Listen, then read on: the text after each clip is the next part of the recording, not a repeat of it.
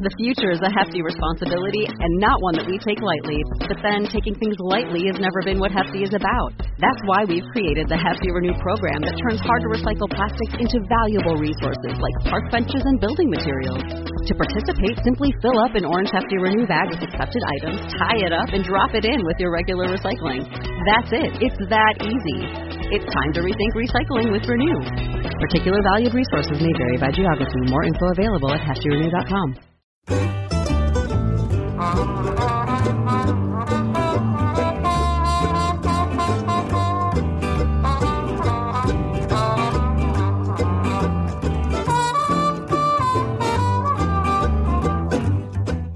Hello and welcome to On the Ledge podcast, and this week we're going back to basics.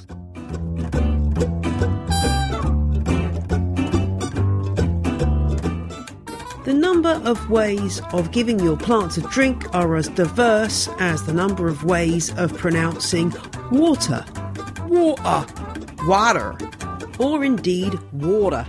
My name's Jane Perrone, and surprisingly I don't make a living from my voice acting, but I do love to tell you about houseplants. And trust and believe, whether you're an absolute beginner or a seasoned grower, there will be some useful advice on giving your plants a drink in this week's show. I'm joined by guest Raphael DeLallo, author of new book The Houseplant Warrior, aka Ohio Tropics. Plus, I answer a question about a pot-bound jade tree. Thanks to my new patrons this week. Grace, Liz, Ludwig and Claire all became legends, and Nikki became a superfan. Where would I be without you Patreon subscribers? You are wonderful. If you don't like Patreon, then you can buy me a coffee. I like a latte, not in one of those tall glasses. I hate those tall glasses. Don't give me one of those. Latte with a teaspoon of turmeric and a couple of grinds of black pepper, please.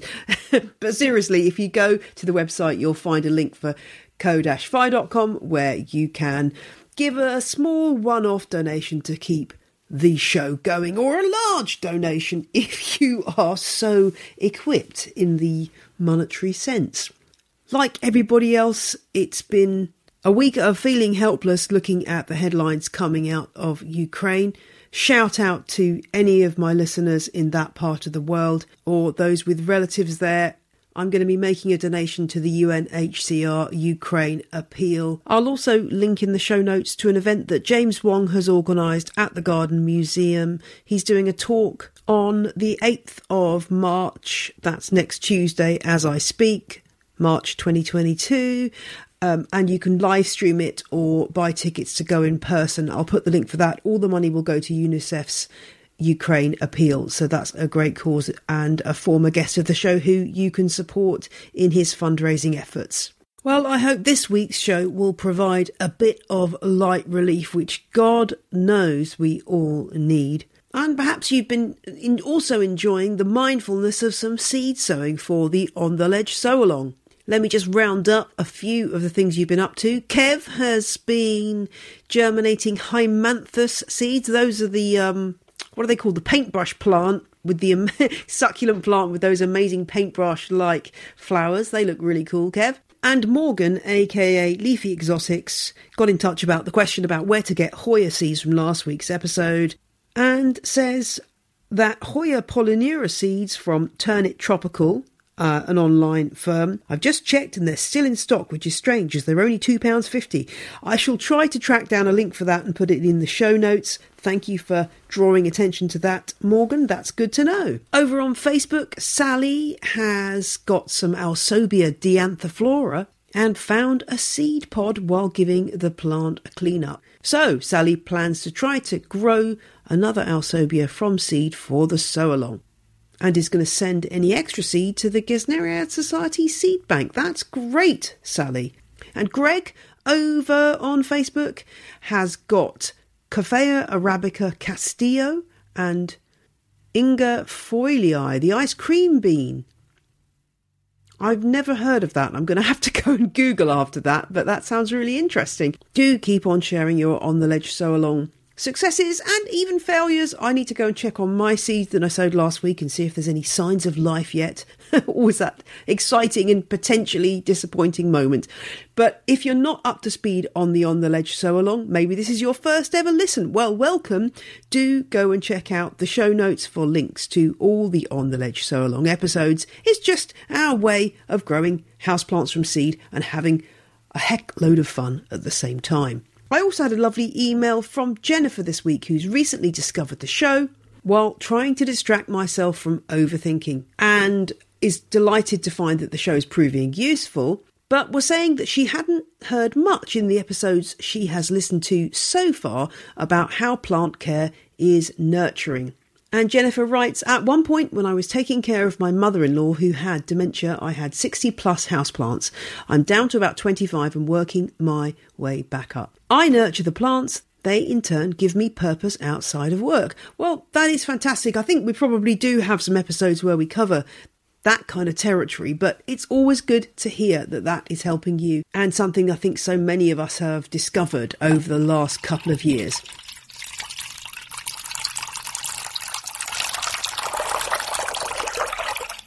Whether you grab your plant water from the tap or put it through lengthy filtering processes, it's important that you know what you're doing when it comes to figuring out when and how to water. And so that's why we're going back to basics this week to have a look at how it's done.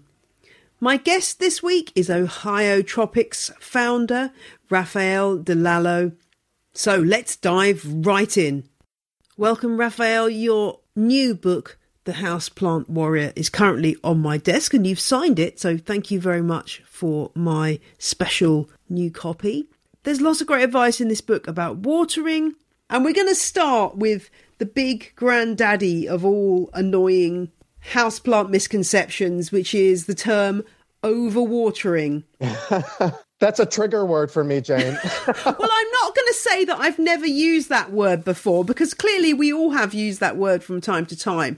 Why do you find it so difficult? So I twitch when I hear that word. And like you said, I've used it a lot in the past, but I stopped using it.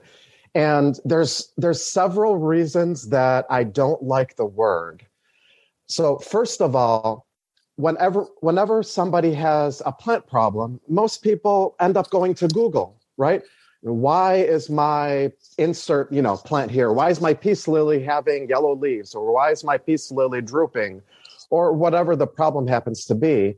And in most cases, of course, there's a lot of different sources online, but in most cases, they'll often call out overwatering. And so the problem with that is that's only one of the ways that plant problems can arise.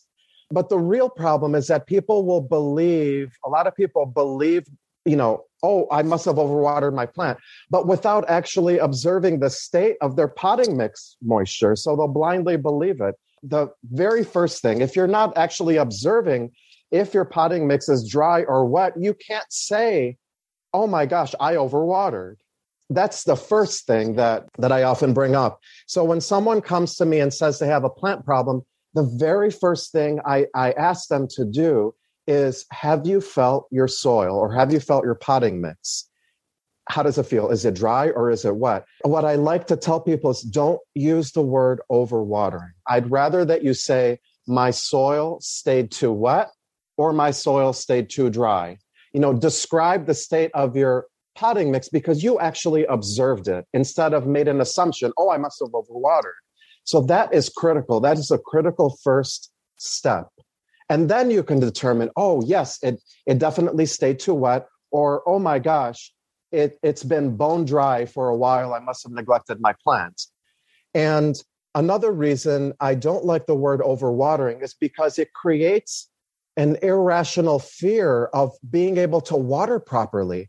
And ironically, a lot of times when people think they've overwatered, ironically, their potting mix is actually overly dry. And so it creates a fear of watering properly. So sometimes what people do is, especially even with succulents, they're so scared to water them properly that they'll measure out, a teaspoon or a tablespoon. And so, you're not going to water. So I asked them, well, do you care about all of your roots, or do you just care about some of them? And, even succulents need to be watered thoroughly. So if you're having a problem with your potting mix not drying out in a reasonable amount of time, because you do want a balance, you want some moisture retention, but you also want your potting mix to dry out in a reasonable amount of time. So if you're having issues with that, then you have to look at your other conditions. Maybe your lighting conditions are too low. Maybe your temperature is too cold. Maybe your pot is too large and you have too large of a volume of potting mix. Maybe you went from, I know you use the metric system. So I'll do a couple examples. Maybe in the US, maybe you went from a 4-inch diameter pot to a 10-inch diameter pot. That's much too big. Or I don't know what a standard metric size is. Maybe you went from, a 4-centimeter diameter pot to a 20-centimeter diameter pot or something like that. So in that case, your soil is going to take a lot longer to dry out if you do something like that. So you have to be aware of your conditions and actually observe to see, is this really the case?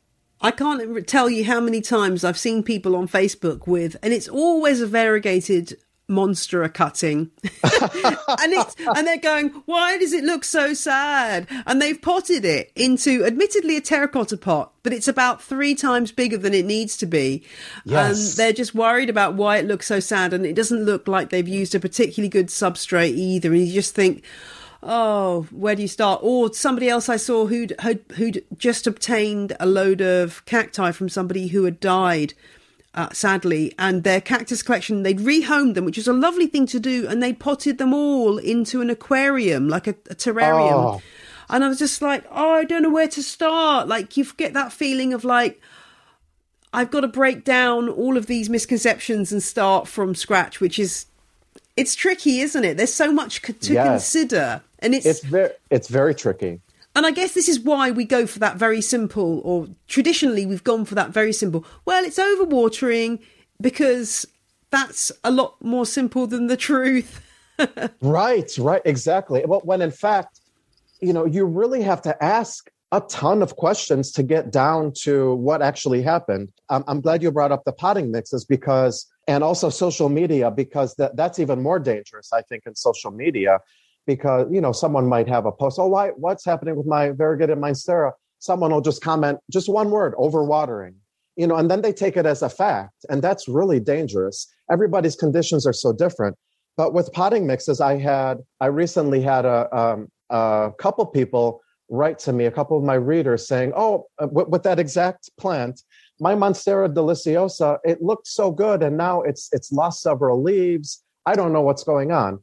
I also like to ask for pictures when people ask me about, problems with their plants. Can you please send me a photo so I can see, and I often say, in your growing environment, don't move the plant. Take a picture of wherever your plant is growing so I can evaluate, the light and anything else that could help. And so this one gentleman sent me a photo of his variegated, actually it was just a species, plain green Monstera deliciosa. And it had 2 leaves left, and it lost several leaves. So he sent me a picture, and I looked at the photo, and it was planted in a terracotta pot, which is fine. But the potting mix was mostly bark mix. And I said, well, approximately how often are you watering your plant? And I'm not, I don't like to adhere to a strict watering schedule. I always say water when you need to, feel your soil. And he said, maybe every 10 days or so, sometimes longer. Well, if you're planted in almost completely bark mix, you're probably going to have to water, and in a terracotta pot, you're probably going to have to end up watering every day or every other day, because it's going to be drying out so quickly. So I recommended, and I reiterated the fact you want some moisture retention, but at the same time, you do want it to dry out in a reasonable amount of time. So you can cater your potting mix to suit your conditions. And, you have to feel your potting mix. You can't go over, you can go overboard in making a potting mix too chunky, because then you're going to be watering all the time. You're basically going to have to be the Amazon rainforest, aren't you? You're going to have to be just watering every day as if you are in a rainforest, which is not within most of our schedules to accommodate exactly. that. I wonder with this whole thing about people not, I think do people not want to get their hands dirty?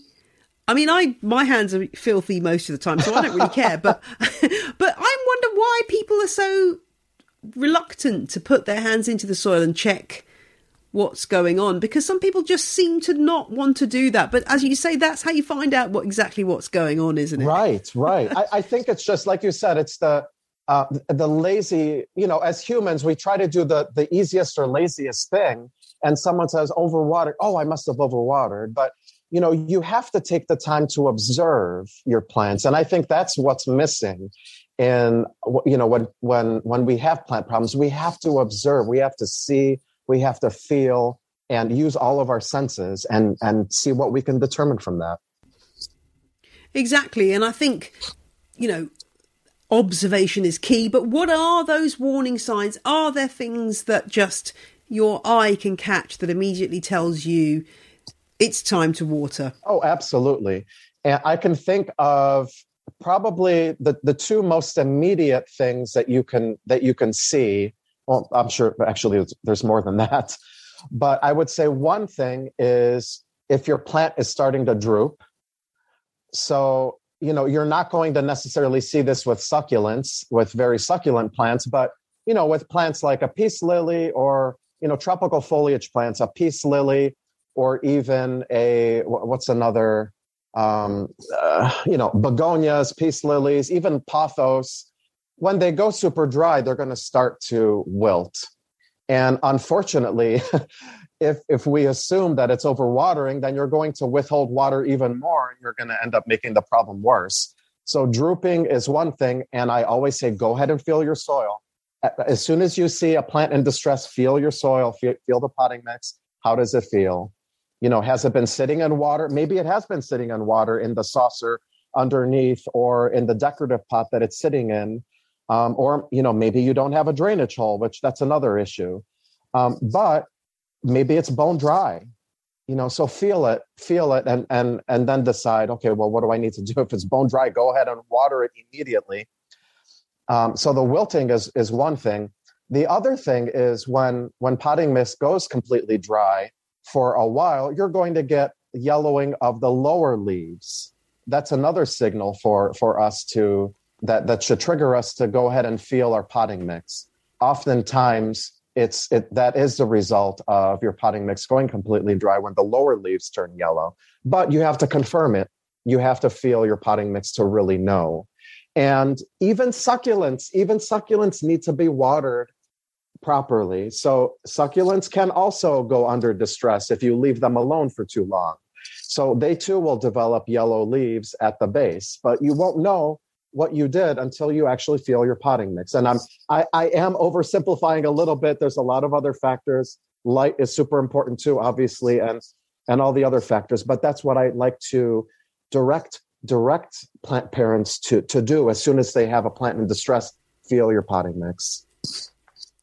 And I think there are various apps out there that kind of give you and websites that sort of say, well, you need to water this plant with 1 cup of water every week or something, that try to measure it. And I know some people do like what they consider to be a scientific approach. Well, I need to water it this much, this often.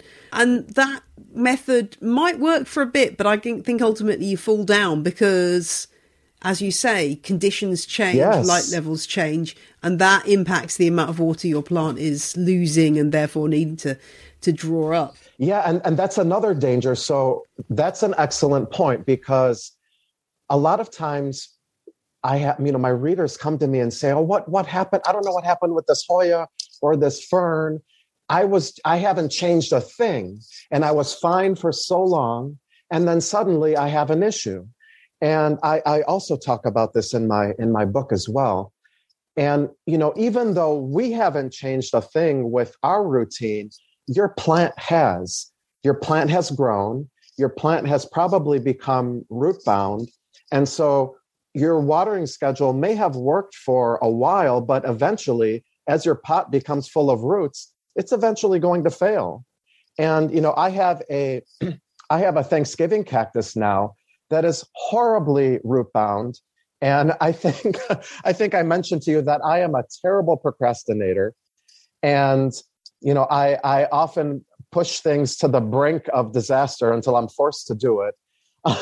But, this poor plant is terribly root bound. And, previously, the once a week watering cadence worked fine for me. But now that pot is terribly full of roots and I can't keep up with that.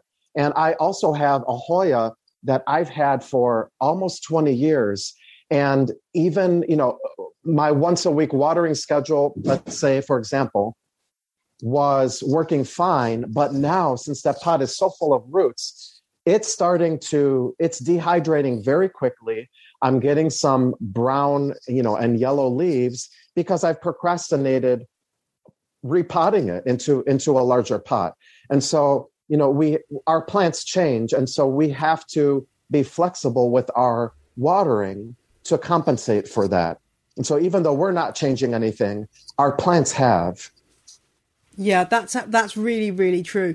Tell me though, can you think of an example of the absolute most dire plant info request that you've had, where somebody's messaged you and you've just looked at the picture and your heart has sunk because you think, oh my gosh, that's an X plant. There's nothing I can say to save this plant.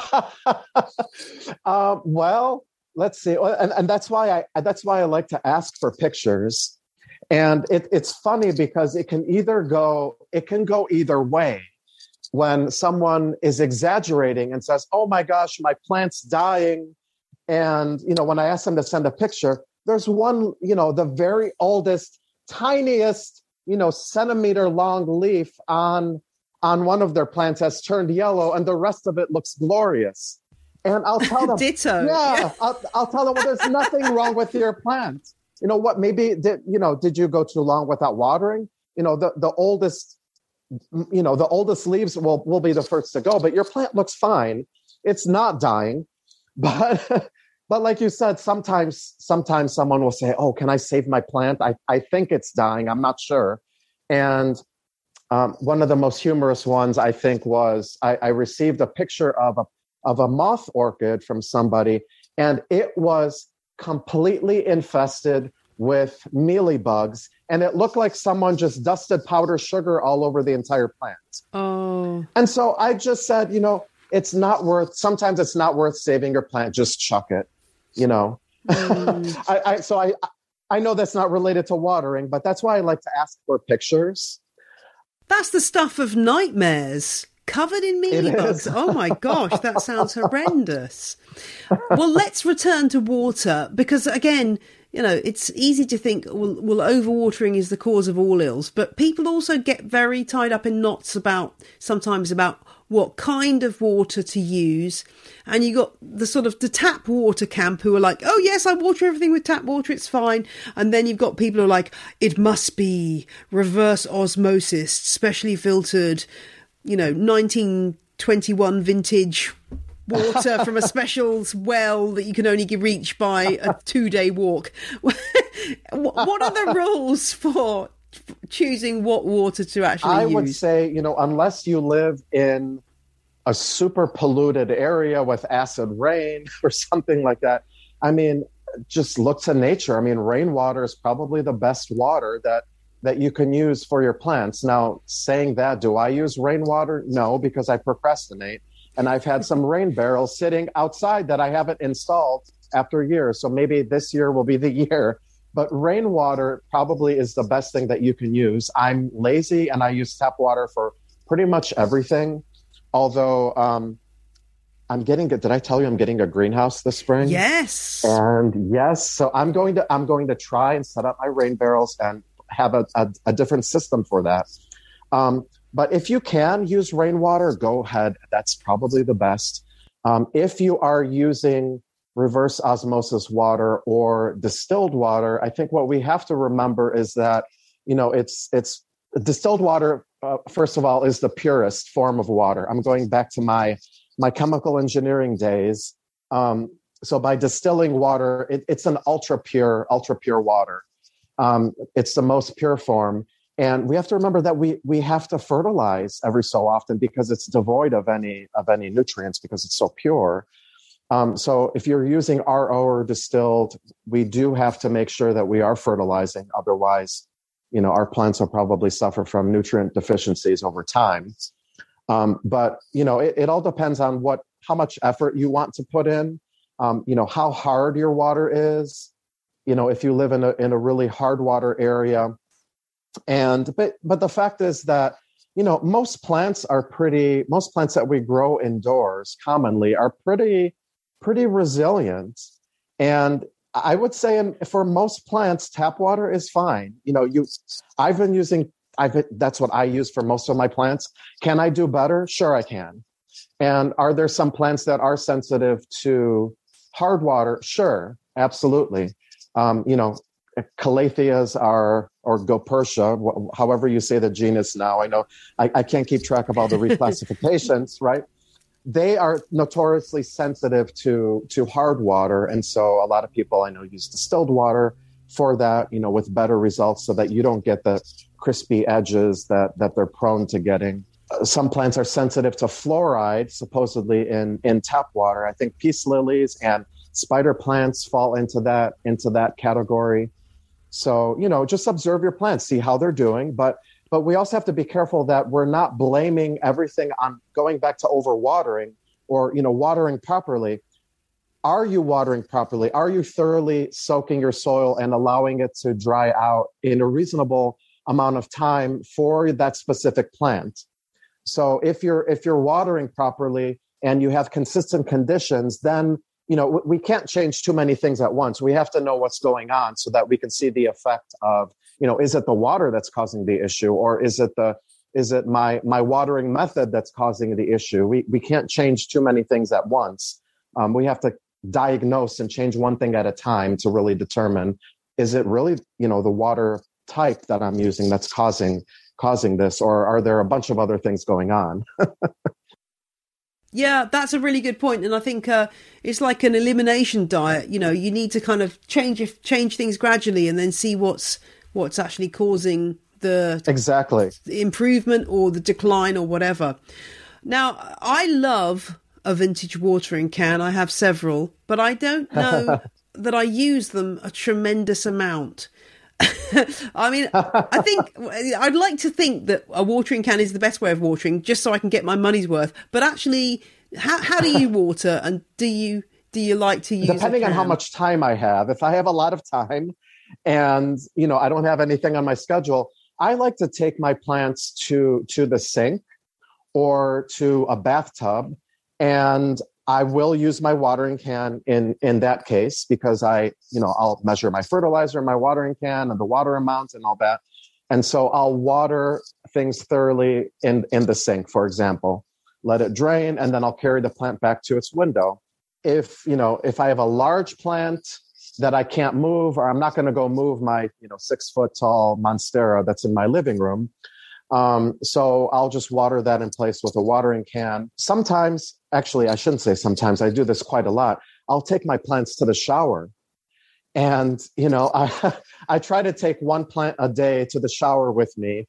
And when I do that, I'll rinse off the leaves, rinse off all the foliage, all the, dust that's accumulated over time. And I'll also water, give my plant an opportunity to be soaked and watered thoroughly, and then let it drain out and put it back to the window. So I do different methods. I do use a watering can for the most part, to water my plants. The thing I use most often when I'm doing sort of watering is in a rush, as I normally am, as opposed to sort of a nice, I'm going to have a plant morning and doing it all very carefully, is we get milk delivered in glass milk bottles. And so the empty milk bottles, which have got a little tiny residue of milk, get taken out to the garden, filled up with the rainwater from the water butts, which I have to say, you're going to love it once you've got those water butts in. I can't wait. It's so good. I fill them up with that, then I bring them inside, and they sit in my sunroom, which has underfloor heating. So they kind of gradually warm up to room temperature. and then they can, and then I add anything that I want to add in terms of nutrients, if needed, and then they just get used up, and then they get put out to be taken away and sterilised, ready for the next lot of milk. So it works quite well, actually. I love that. I have heard that, plants don't mind a little bit of milk. I don't purposely give them milk, but there just happens to be a bit left in the bottle. So it seems to work. But I've got the only thing you have to watch out for with the water butt is the time when the tap gets blocked, which inevitably it does. And I've got to do this to one of mine soon. You have to go out in your oldest clothes. You've got to basically the water out, but also try to unblock the tap. And it always ends up with you getting soaked in goop from from the water butt. And yeah, it's very smelly. So just a warning about that. It will happen. Thank you. But I do love being able to use we're on water meters here. So it means that, people are more conscious about their water use, which I guess is good. And yes. So that's a good thing that I can use my water butt water. It gets a little bit dicey in the summer when I'm using them to water the garden. So the other thing I was just going to mention in terms of water, which I have mentioned on the show before, and subsequently the company that produced this water filter actually sent me one for free. So #gifted here at this point. But I've got one of these zero water filters. I don't know if you've come across these. So I don't drink the water out of it because tap water is perfectly fine. But I do use it to make water that I use on my carnivorous plants in the event of my water butts running dry. But I also use that water when I'm filling up a mister for a plant treatment, like, I don't know, an insecticidal soap or anything like that. I use that water because it doesn't leave any marks on the leaves, because it has 0% total dissolved solids once it's gone through this filter. Oh, that's wonderful. So that's actually quite useful. So, I mean, they sent me a free one, but I'd be totally honest if I didn't think it was any good. The only funny thing was I kept thinking, this spout on this jug is so rubbish. It's really awkward to pour it. And then I realised, literally after about 2 months, because I was also using it to put in my iron when I was ironing, so that didn't get all scaled up. I realised that on the back, at the bottom, there's actually a spigot. So you can... Oh. So I was like, oh, damn. Now I realise where I was going wrong. So there we go. Right. I'll have to look at that. And you brought up a good point about carnivorous plants. They need that ultra pure water. That's another one. With it, you get a little detector which tells you what the total dissolved solids are, which actually is very useful because you can then test your tap water. So, yeah, it's a useful little thing.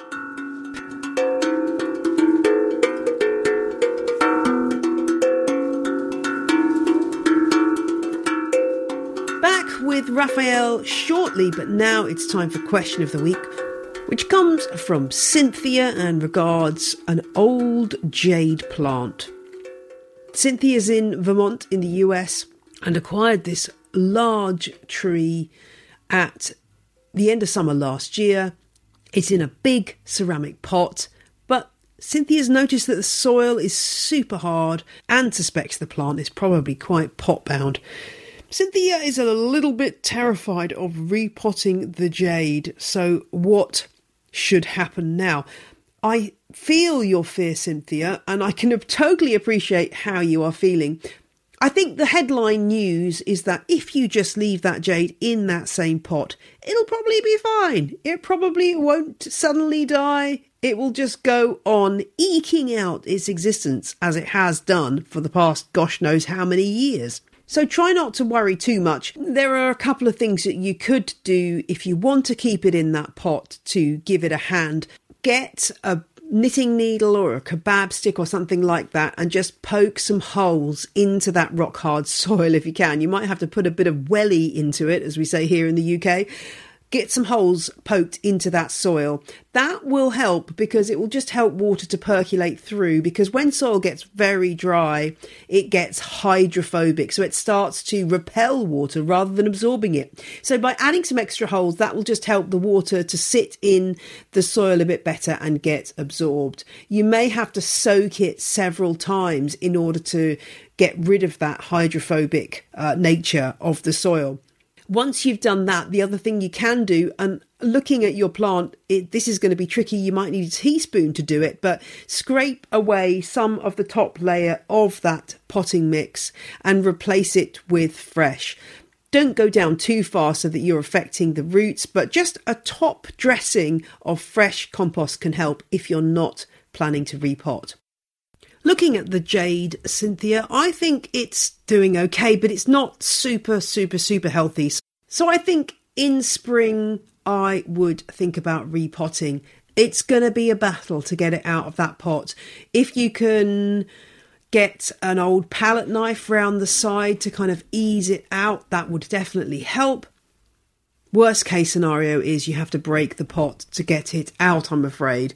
And it looks like it's a multi-stemmed plant. That may be because it's quite a few different cuttings all planted in the same pot. It may not come from one individual source. So then you have to make a decision about whether you want to put it all back into a single pot or whether you want to divide it up. You need to do a careful examination of what you've got once you've got it out of the pot and take it from there. When you've got it out of the pot, I would also, if the soil is really hard and probably exhausted of nutrients, it's probably worth trying to wash off all the old soil and completely replace it so that you've got something that hopefully is going to last and do well for the next few years.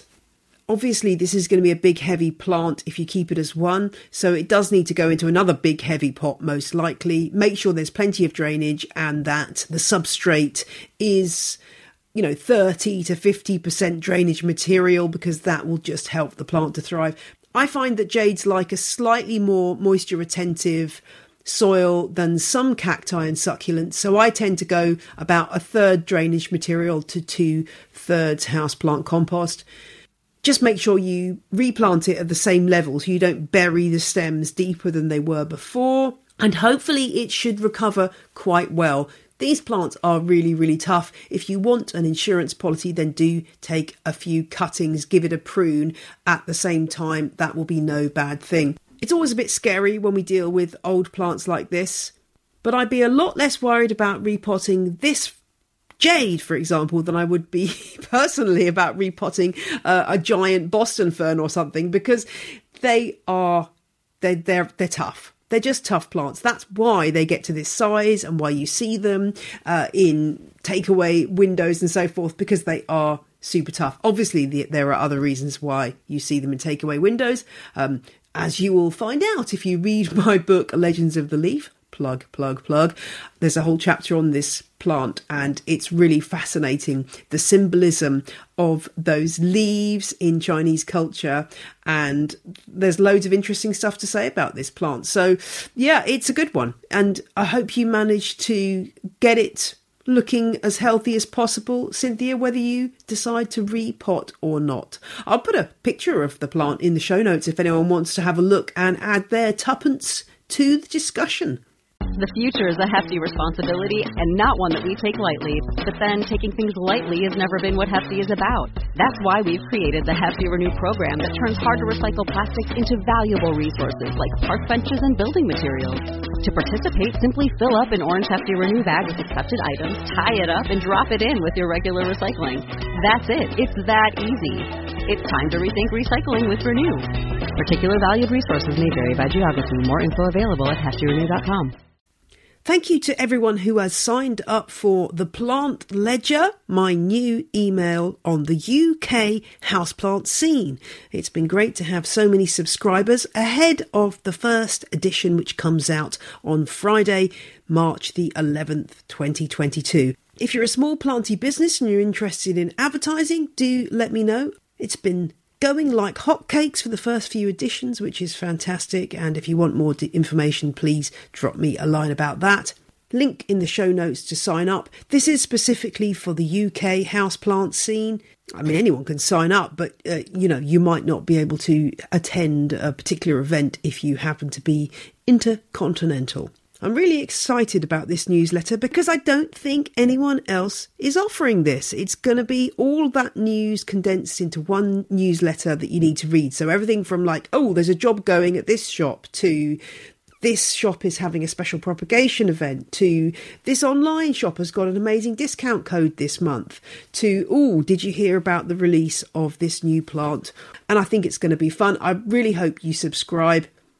I mean, what have you got to lose? It's going to be free. It's always going to be free to read and funded by advertising, coming out a maximum of once a week.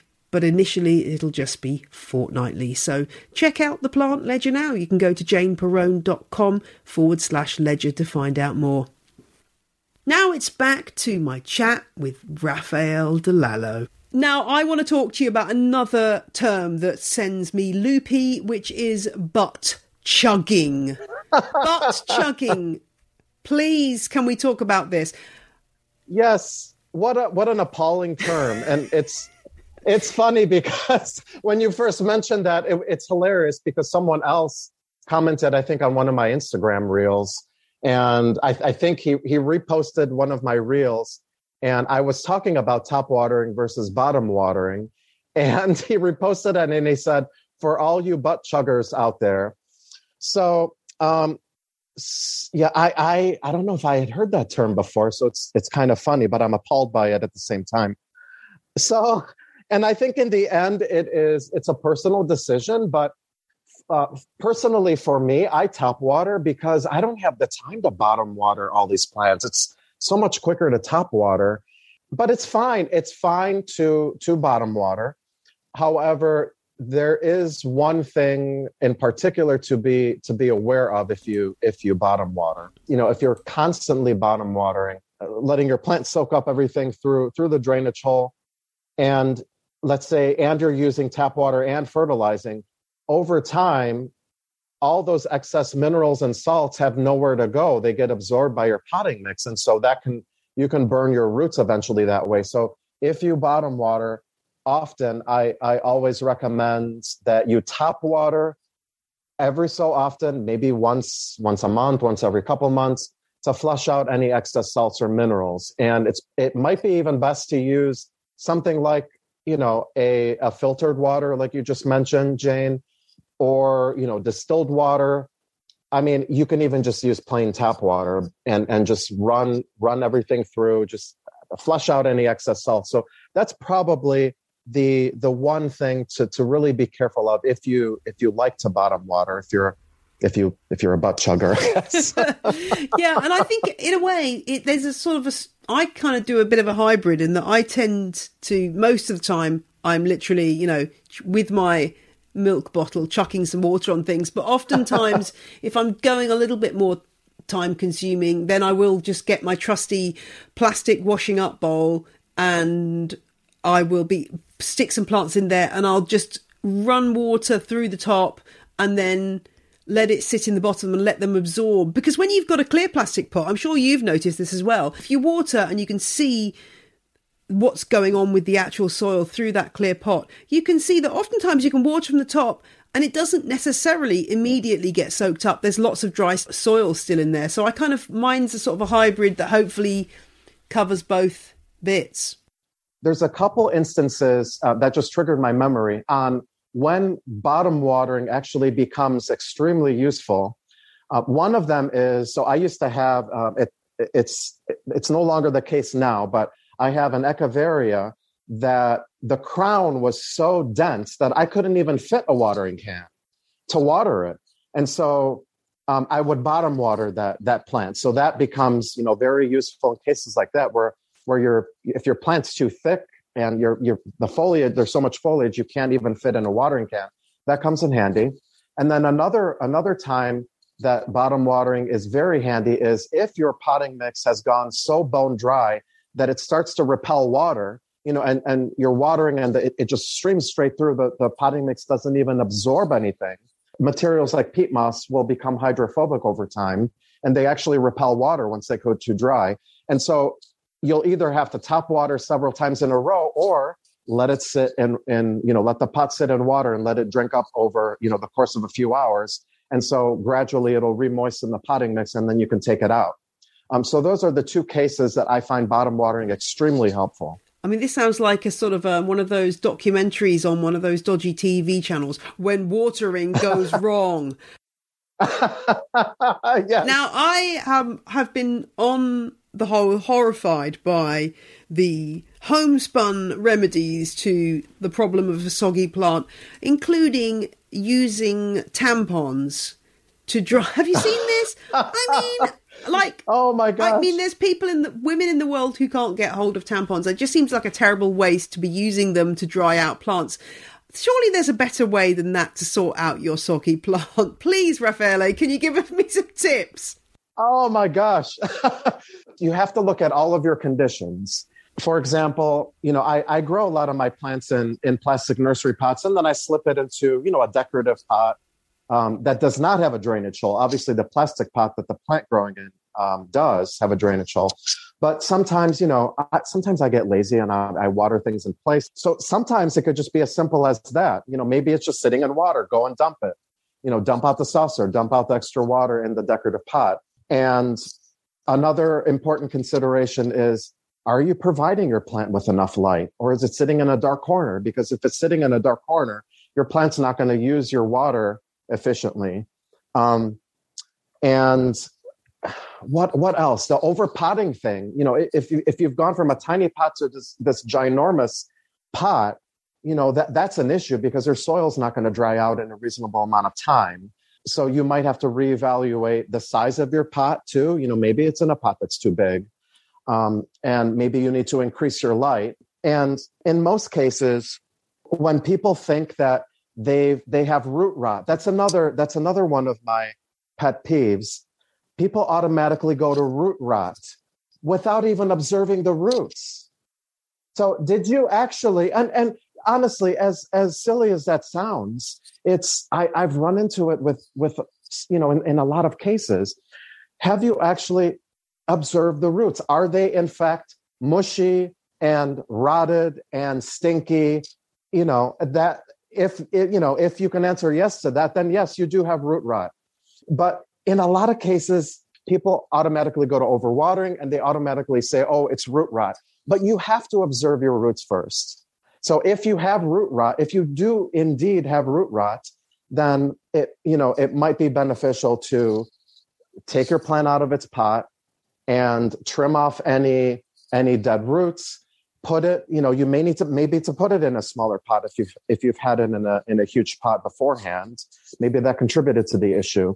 And make sure you're giving your plant good conditions, warm temperatures, enough light, a well-draining potting mix. And, maybe it will recover over time if it's not too late. Oftentimes now, the range and difficulty of the plants we're trying to grow that we perhaps are seeing on Instagram and thinking, I must have that, means that in a way we're setting ourselves up for failure. I mean, I'm sure lots of people, see these beautiful prayer plants on Instagram and then go to the big box store and see them and they just can't resist them.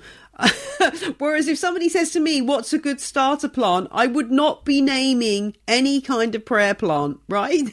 No, absolutely. Any kind of calathea, anything in the prayer plant family, even plants like, alocasias, they're gorgeous.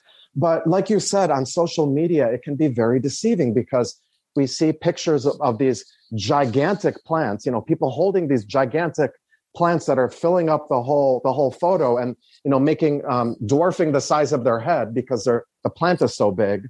But, these plants were probably not grown inside of a home with average conditions. They probably came straight from a greenhouse and, someone took a picture of it. So it in their home or maybe they just brought the plant home and it was the first day that they had the plant. So, it's deceiving. It's very deceiving. It's, when we see photos like that. So we have to really realize, okay, this probably didn't grow inside. For a plant to look like this, it was not just sitting in an average home. It was probably grown in a greenhouse. So it helps us to, we have to keep it real. We have to realize that, most plants are not going to look like that if grown in a little window inside of our home. Well, Raffaele, thank you very much for keeping it real. And I'm looking forward to seeing how your new book, Houseplant Warrior, does. Just remind us where we can find you on the socials for anyone who wants to find out more. Yes. So I'm very active on Instagram. My handle is Ohio Tropics, one word. So OHIO Tropics. And I'm most active there. I am also on YouTube. I'm trying to do more videos. I haven't gotten my act together yet. Also Ohio Tropics, Houseplant Care. I am on Facebook as well. If you just search for Ohio Tropics, Houseplant Care.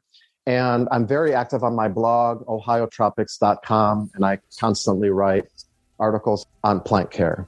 Well, thank you so much for joining me today. It's been a delight. Thank you, Jane.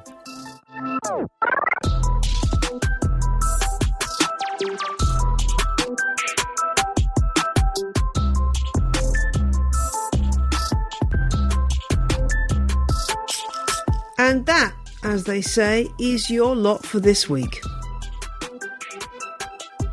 Thank you to my guest, Raphael, this week. Check out the show notes for details of his socials and his book, Houseplant Warrior.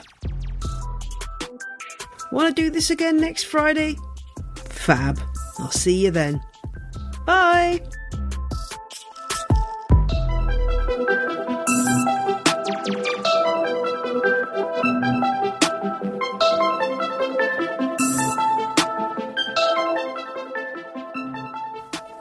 The music you heard in this episode was Roll Jordan Roll by the Joy Drops, An Instrument, The Boy Called Happy Day Gokana by Samuel Corwin, and Whistle by Benjamin Banger. All tracks are licensed under Creative Commons. See the show notes for details.